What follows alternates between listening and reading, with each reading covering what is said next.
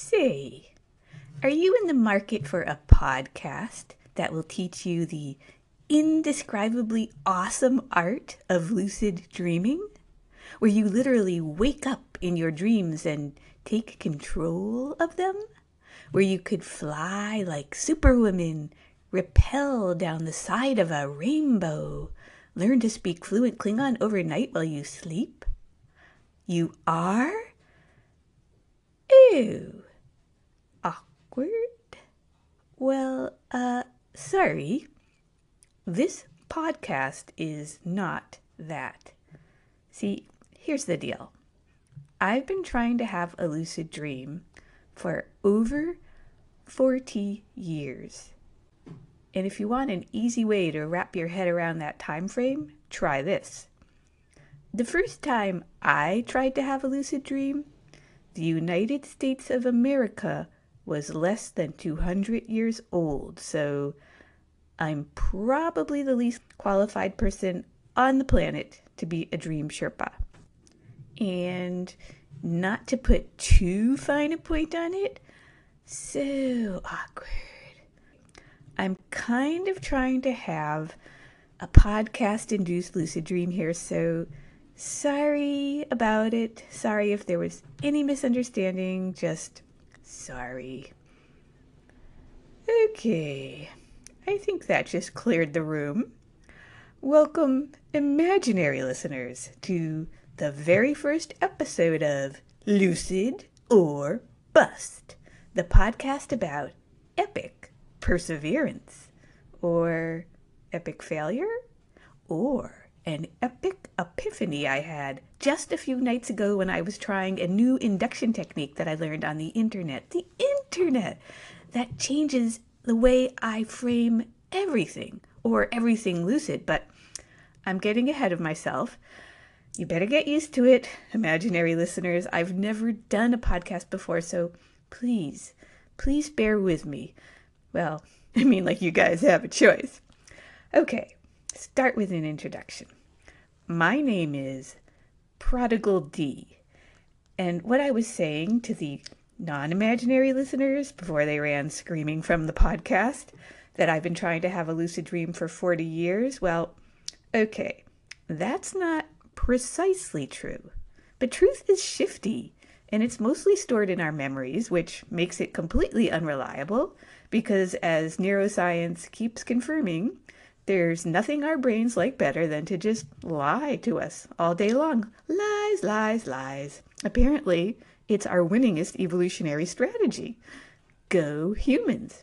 So, the best we can do when we want to tell the truth is recount our memories with honorable intention and try not to screw up. And, to the best of my memory, I really had been trying to have a lucid dream since 1975. So, why don't you make yourselves comfortable, O minions of my imagination, and let me tell you my story. Back in the early 70s, I was a newly minted teenager living a very sheltered religious life when one day, in the public library, I stumbled across a book by a woman named Patricia Garfield. The book was called Creative Dreaming, and it blew my mind. I mean, more than Star Trek. And Star Trek was awesome. But even in my trekkiest moments, I knew in a corner of my mind, a teeny corner of my mind, that Star Trek was make-believe. But this book was real. In the book, she wrote about a real tribe of real people living in a real forest or jungle somewhere, and their entire lives revolved around their dreams. They would remember their dreams when they woke up. They would share their dreams with each other around the breakfast table or the breakfast mat or what have you. They would get art ideas from their dreams and share them with the tribe. It was just the most amazing thing I'd ever heard of. Oh, and the children. If their children had a nightmare, instead of saying, oh, it was only a dream, they'd say, you get back in that nightmare and you fight and win. It just captured my imagination like nothing else. But if that wasn't incredible enough, she wrote about something called lucid dreaming, where you would be dreaming, asleep dreaming, not daydreaming, and you would suddenly look around and go, wait a minute, this isn't reality. Busted! It's a dream! And then you could take control of your own dream and do anything you wanted.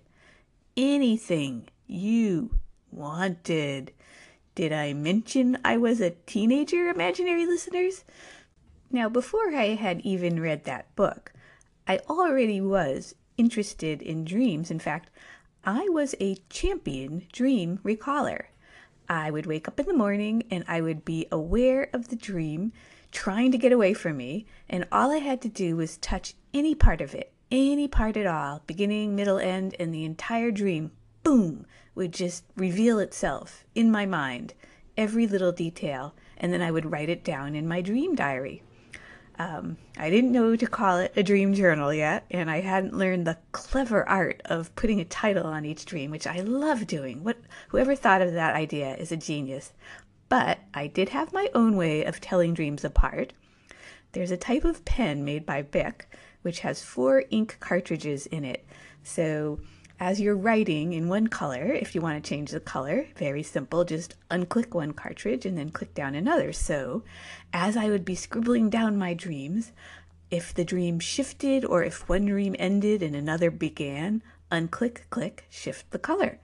And I used to love to look at the pages of my notebook and just see the colors changing. It would tell me so much. If there was just like a paragraph in one color, that would tell me, oh, a short dream.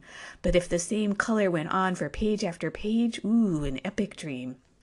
And they still sell those pens at CVS, and to this day, I think of them as dream pens. So I figured bagging a lucid dream would be easy for me because I was already so familiar and comfortable with my dreams. So every night, after I went to bed, I would squeeze my eyes shut tight and I would wish as hard as I could to have a lucid dream over and over again with all my might. I would have tried praying to God too, but I was fairly certain that God would not approve of what I wanted to do in my first lucid dream. Hey, how was I supposed to know Mr. Sulu was gay? Okay? But wish as I might, I never got a lucid dream. And then time went by, and I tried to check the book out of the library again to see if there was anything I might have missed, but someone had stolen it. And then I couldn't even remember the name of the tribe. Was it Tamar? Was it Samar? Was it even real? Were they real? Was the book real? Absolutely. Absolutely.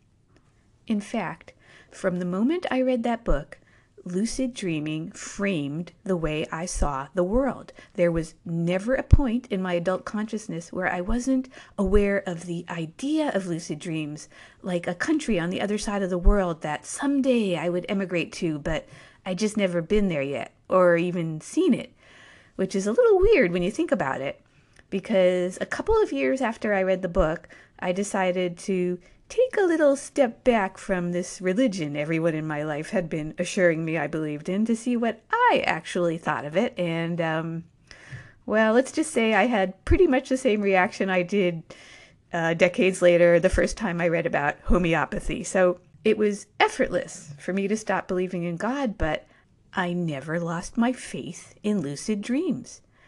Apparently, a missing library book held more sway with me than all the religious books that had been thrown at me as a child. So time went by, quite a bit. Although, looking back, it doesn't seem that way, but that's memory for you. The great time compressor. It's like a big garbage compactor that just kind of crushes all the interesting time out of your memories for easier storage, I suppose. Not a trained scientist here. Anyway, somehow I knew about a man named Stephen LaBerge. I can't remember how I knew about him. I honestly do not remember how people knew things before the internet, before Google, but somehow I just knew about him. And I knew that he had written a book called Exploring the World of Lucid Dreaming, which was an instruction manual about how to have a lucid dream. And I was so excited. I knew exactly when the book was coming out. I remember counting down the days, saving up my money. I remember waiting at the bookstore the day that it came out for it to open. And I remember holding the book in my hands for the first time and just feeling the weight of it, just knowing about the knowledge inside that I was about to know, and thinking, I'm actually holding the knowledge of how to have a lucid dream in my hands. Here we go. This is it. I'm going to have a lucid dream. But first, I had to go to work.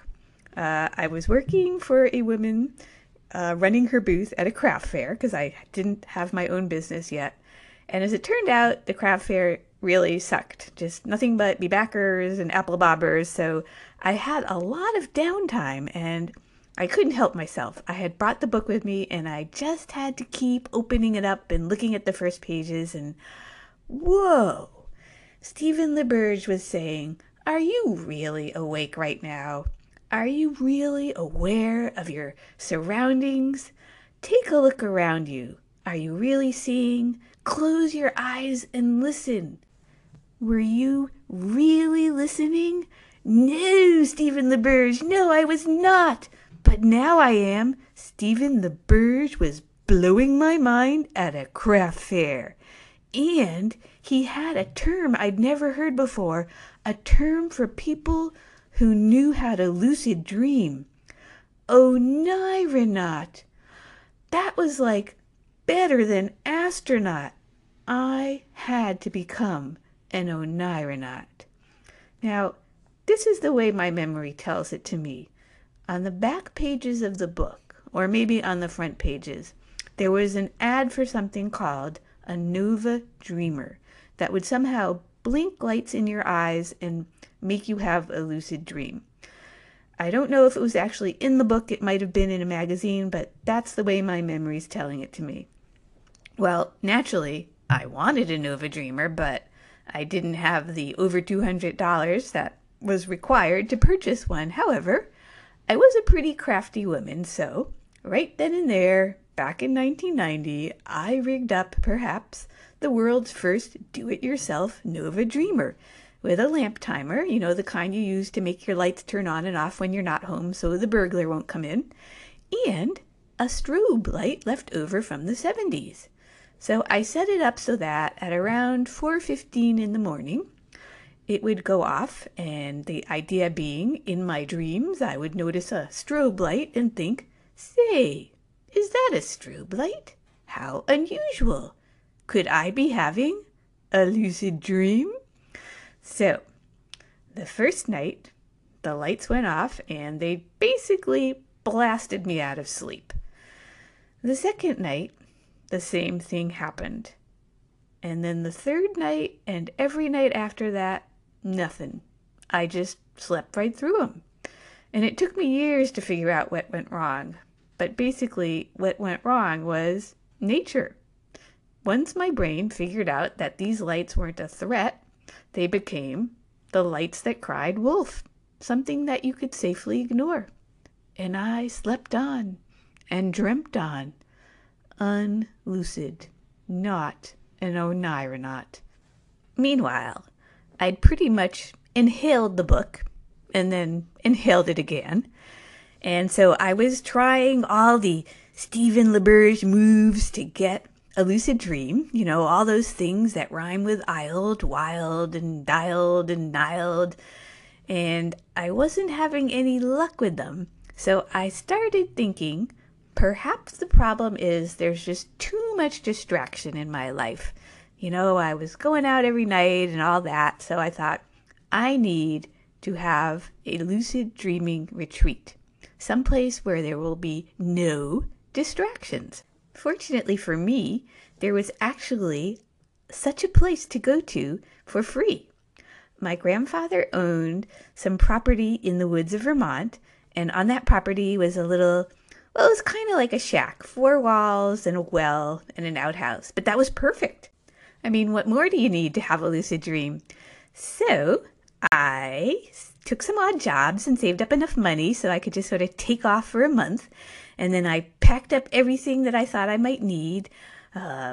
Just rice and some fruit and nuts and those Snyder pretzels that are so yummy, and chunks of cheddar cheese and lots of chocolate bars. Everything you might need to survive for a month in the woods. And then I just lived there for a month. Every night I would do an induction technique and try to have a dream going to sleep, and then I would wake up at 4 in the morning and write down some dreams, and I might go for a 3-mile walk through the woods and then go back to bed, or I might just go straight back to bed. And I was always doing reality checks during the day, although I had to modify them for the woods. And then during the day, since I had nothing else to do, I would just kind of walk around the woods. It was like cool there. It was very hilly. It was almost a mountain. And so there was this sort of series of waterfalls and little pools and streams. And I would climb up the waterfalls. And if I got hot, I would just strip down and soak myself in a little perfect bathtub made out of beautiful rocks by nature. And if I got hungry, I usually brought a chocolate bar or a cheddar cheese sandwich, or I'd find berries to eat. Just, the sweetest berries you ever imagined. And all the while I would look around thinking, is this a dream? Am I having a dream? And if I saw a good piece of birch bark peeling off the tree, I'd bring it back to the cabin and try to draw a picture of a dream on it. And basically it was just all dreams all the time, but no lucid dreams. And then, somewhere around a week and a half in, I was doing a nap, because I also did naps every day. Hey, every opportunity to have a lucid dream. Just as I was waking up, all of a sudden, I was in this cave with this shaman-like guy, and we were standing around this pool of glowing water, and the entire experience took a second. I mean, I barely had time to acknowledge where we were, and I was rolling out of the dream, like rolling out of a bed, but it was so super duper real.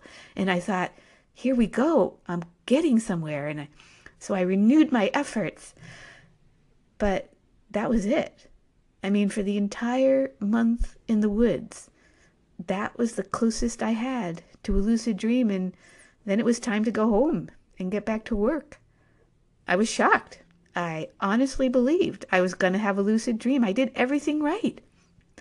What happened next was kind of my great pumpkin moment. I started wondering, is Stephen LaBerge for real? Is Patricia Garfield for real? Were they making it up? But then I came up with an explanation that satisfied me. A few years before, a movie had come out called Rain Man, about an autistic savant. And I started thinking, okay, Patricia Garfield and Stephen LaBerge, they're dream savants. They can do what mere mortals cannot, become aware in their dreams. And then as far as all the letters that people wrote describing their dreams, their lucid dreams, well, people can lie to themselves, people can reinterpret things and then write a letter, and I'm sure he genuinely believed them. But lucid dreaming was not for average people. So I decided to give up on dreams.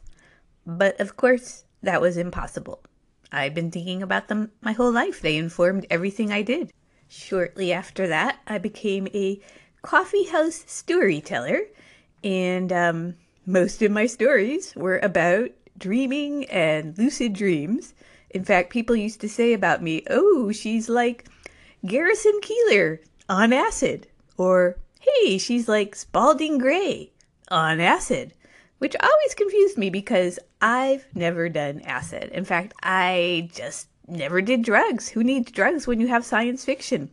Although, except for one time when I was in art college and I was really stressing out. It was almost graduation. And I went to see my guidance counselor.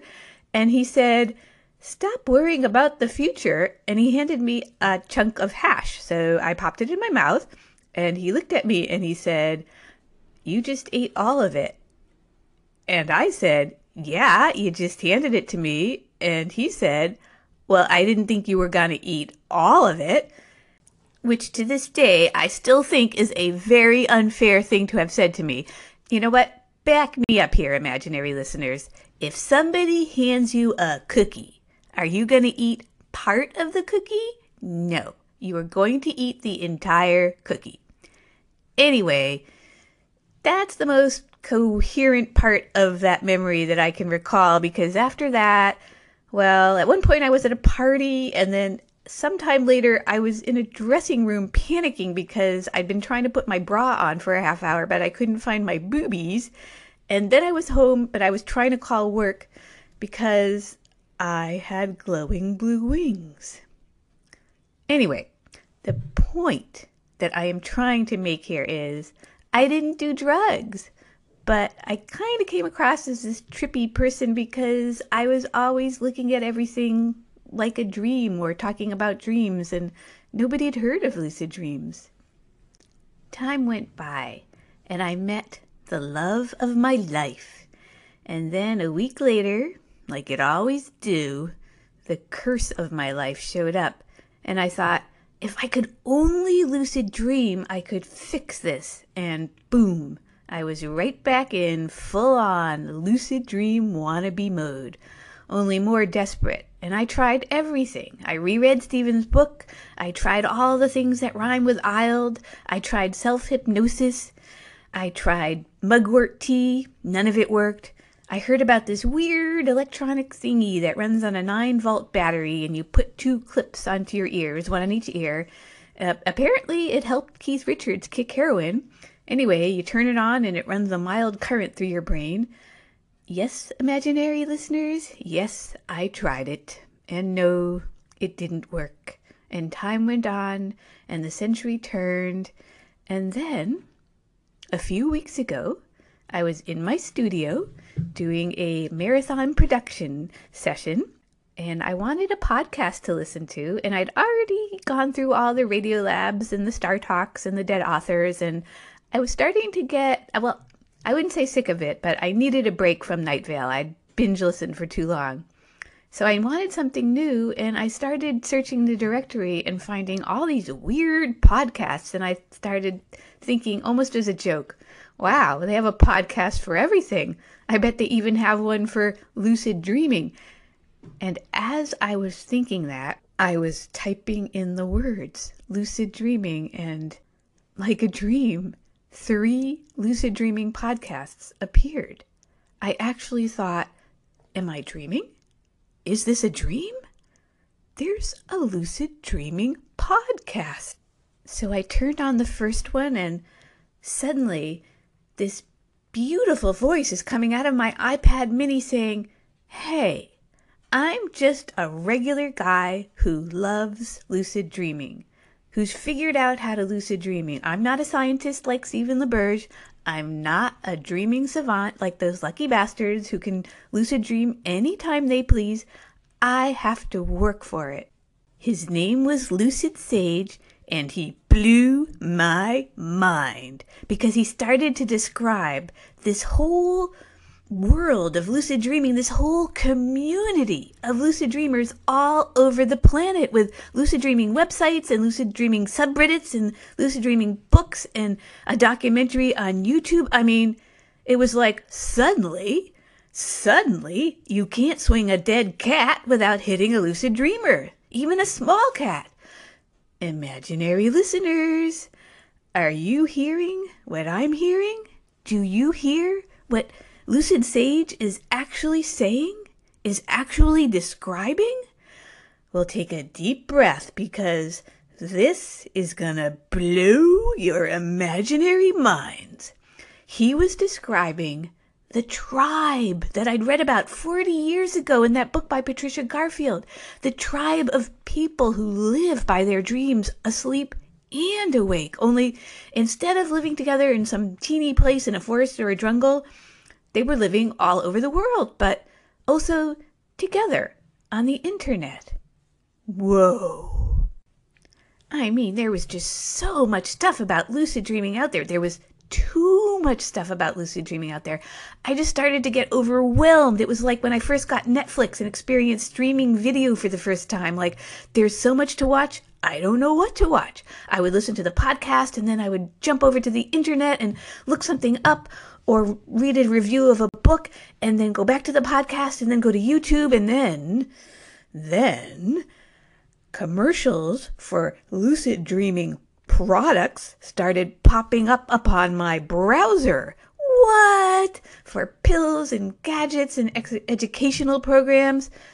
But the weirdest thing of all was when I decided to just settle down and watch the YouTube documentary about lucid dreaming, which was amazing. It was about people in England talking about lucid dreaming like it was just an everyday thing. But the trippiest part of the video was there was a scene with a young woman reading Stephen LaBerge's book. My book. I mean, I know they made more than one copy, but the only time I had ever seen that book was in mine own two hands. And to see it in someone else's hands on a video screen, it was like having an out-of-body experience. And I ought to know, because I had one as a child. Although I would just like to make it clear that I now understand it was an out-of-body illusion. There's actually a wonderful Radiolab where they talk about test pilots under stress and how they start to have these out-of-body experiences when they're under a certain amount of centrifugal force. So I do understand that what happened to me as a child was not an actual out-of-body experience, but it was still fucking weird. But this was weirder. This made it real. It was like finding out magic is real. And I got so excited, I wanted to just run around the planet, shaking everyone's hands and saying, "Thank you for being a lucid dreamer. Thank you." But at the same time, it kind of broke my heart a little, because the tribe is real. Magic is real, but not for me. It was like, okay, imagine if the very first Harry Potter novel went like this. "Hey, Harry, guess what? Magic is real. Wizards are real. There's an entire wizarding community out there, and it's one big magical party 24/7, but oops, sorry, you're a muggle." And that's how I feel, like a lucid dreaming muggle. But then I remembered something I saw in the documentary. This guy named Charlie Morley, who is a lucid dream teacher. Yes, a lucid dream teacher. Wizarding school is real. Anyway, he was talking about one of his students whom it took a year to have a lucid dream. A year. I mean, now that I think about it, I only tried for a month. I mean, I tried for 40 years, but never for more than a month at once. I should have kept at it. Maybe if I'd tried for 2 months or 3 months or a year, I would have had a lucid dream. I just assumed that if you couldn't nail it in a month, it wasn't going to happen. Well, hear me now, imaginary listeners, because I am filled with inspiration. No, I am filled with determination, because this time I'm doing it. I will not give up. That guy tried for a year. Well, guess what? I'm going to try for a year and a day. I'm not going to give up. So immediately, of course, I started worrying about giving up, because the busy season is starting. Lots of 12-hour days, lots of driving all night to save money on a hotel, lots of interrupted sleep, exhaustion, and the temptation of binge-watching Netflix. I need something to keep me on track. And that's when I came up with the idea for my own podcast. Something that I had to do every 2 weeks to keep me focused on trying to have a lucid dream. Now, I know a lot of podcasts are professional and they've got multi-tracks and music and interviews, but this podcast doesn't have to be anything too fancy like that. This podcast, it just has to be for me and thee, me imaginary droogies, and thee, but it just has to be. And the best place to start is with research. Quite a bit of research. Lucid Sage said something that really, really intrigued me, that people are learning their own ways to lucid dream besides what Stephen LaBerge wrote. And I started thinking, hey, maybe one of those ways is a better way for me to lucid dream. I mean, does it have to be the LaBerge way or the highway? I mean, don't get me wrong. I still think Stephen LaBerge is the greatest thing since The Hobbit. The book, not the movies, okay? I can never unwatch that second Hobbit movie. I mean, dwarves and elves getting it on. I can never unknow that. So I jumped back on the internet all excited and immediately started learning that there were points against me, reasons why it would be harder for me to have a lucid dream. The first point was apparently lucid dreams tend to happen to younger people, and older people who used to have a lot of lucid dreams aren't having as many. Well, I'm 55. What chance do I have to have a lucid dream? And then the second point against me, it turns out that the people who are really good at having lucid dreams are video gamers, and I am not a video gamer. Okay, the last time I played a video game was when Asteroids came out. I used to think Angry Birds were people who were mean to each other on Twitter, so I am not a video gamer. But the third point against me was the one that nearly made me give up, because it turns out if you want to do one thing and one thing only that will increase your chance of having a lucid dream, it's meditate. No! Why? Okay, I have a problem with meditating, and I know everyone has their excuse for not being able to meditate, but hear me out. I think mine is valid. 10 years ago, I tried to meditate, and the very first time I stepped up to the plate, I hit a home run. I mean, literally, I took my first swing and I hit meditation right out of the ballpark. Here's what happened. I was in my studio one night, and I was depressed. And I don't mean garden variety depression, I mean the big one. I think of depression in terms of gravity, astronaut terms. So one depression gravity, that's like your Earth normal. You don't even notice it. It's perfectly balanced with all your other emotional gravities. If you go up to 1.5, well, you're having a bad day. 2, a real bad day. 3, take the day off. Go to the movies. You need some me time. 4, call a friend. 5, call your best friend. 6, call an ambulance. I was at 7. I didn't start the evening at 7. It was more like a 4, but things deteriorated fast. And there I was, sitting at my work table, so depressed that I couldn't even move to get up and crawl into bed. And I became aware of my own voice in my own head, and it was scaring me. It was going, help me, help me, help me. I mean, really scaring me. And then I remembered meditation. Why not try meditation? I mean, what if I got to lose, right? Well, at that time, I thought meditation meant you close your eyes, you relax your body, and then you make your mind go completely blank and think of nothing. And so I closed my eyes, and less than a minute later, this ancient Asian face, a woman's face, an old woman's face, she was smiling at me with her eyes, floated up inside my mind, and I perked up a little bit, and I thought, are you kidding me? I'm trying to meditate for the first time, and I'm seeing an ancient Asian face? I mean, come on. How cliche can you get? This is almost racist. And then the view inside my head changed, and I was sort of looking at a movie of the woman. You know how when you're sleep deprived and you first fall into bed and close your eyes and you're so sleep deprived you immediately start visually dreaming even though you're still awake, and you could even have a conversation. I've done it. Well, that was the sort of movie it was. And in the movie, the woman, who was dressed in a Japanese peasant woman's outfit, she was sweeping with this broom made out of a bundle of tied together twigs, and I could even hear the sound. And I suddenly realized two things at the same time. She was sweeping my head, and I was smiling. I mean, the person sitting in the chair with her eyes closed was smiling like I hadn't smiled since I was a baby. I don't know how I knew that. I just knew that is how a baby smiles. Pure, unfiltered. And I opened my eyes and the depression had lifted. I'd gone from 7 depression gravities to like 0.7.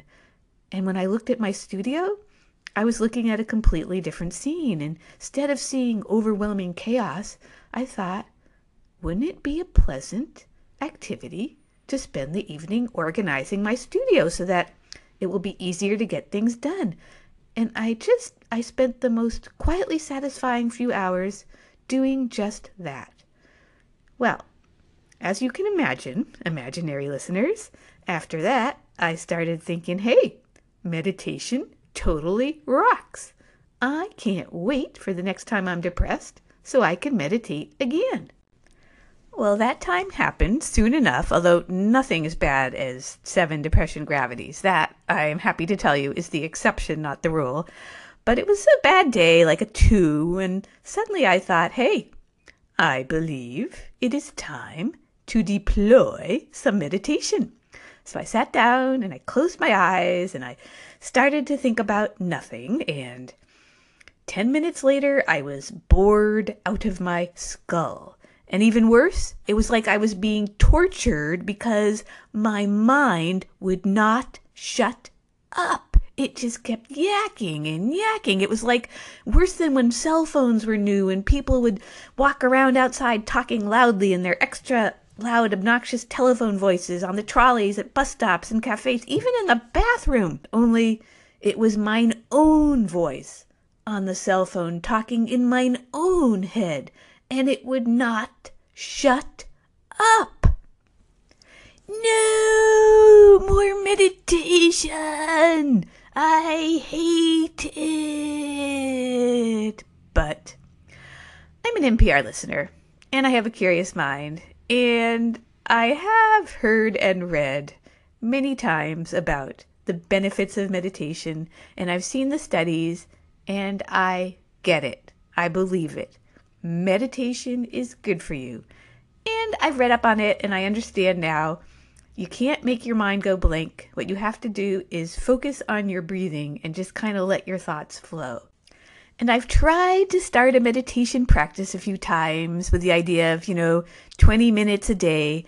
I never actually made it past 15 minutes. One time I started to feel a tingling at the top of my head, which might be a sign that I was getting somewhere, or it could just be a physical manifestation of complete and utter boredom.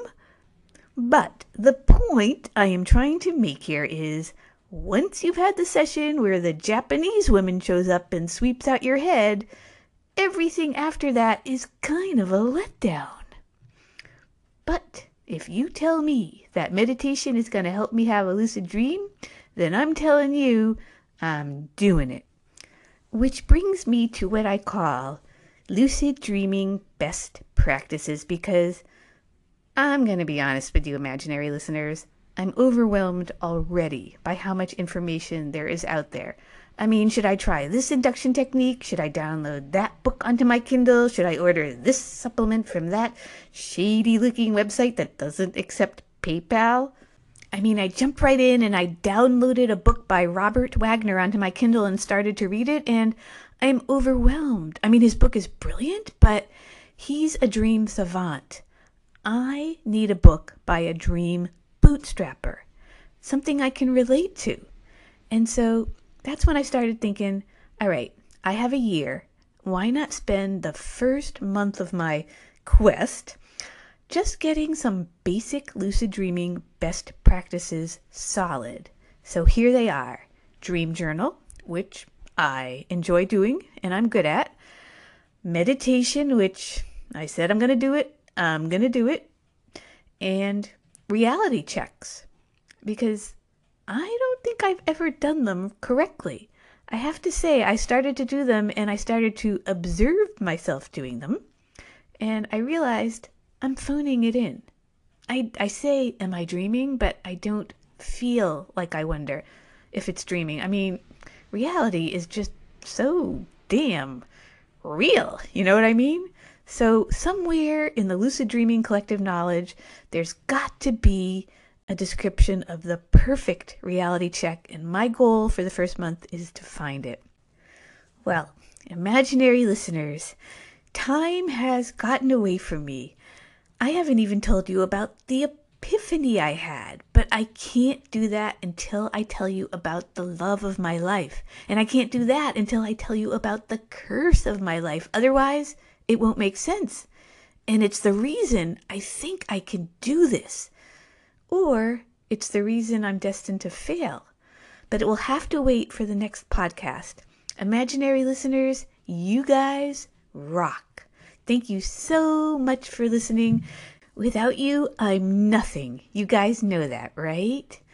I know. Who's imagining who? You guys are hilarious. No, seriously, that joke never gets old. Okay, wish me luck, and I'll see you in 14. Here I go.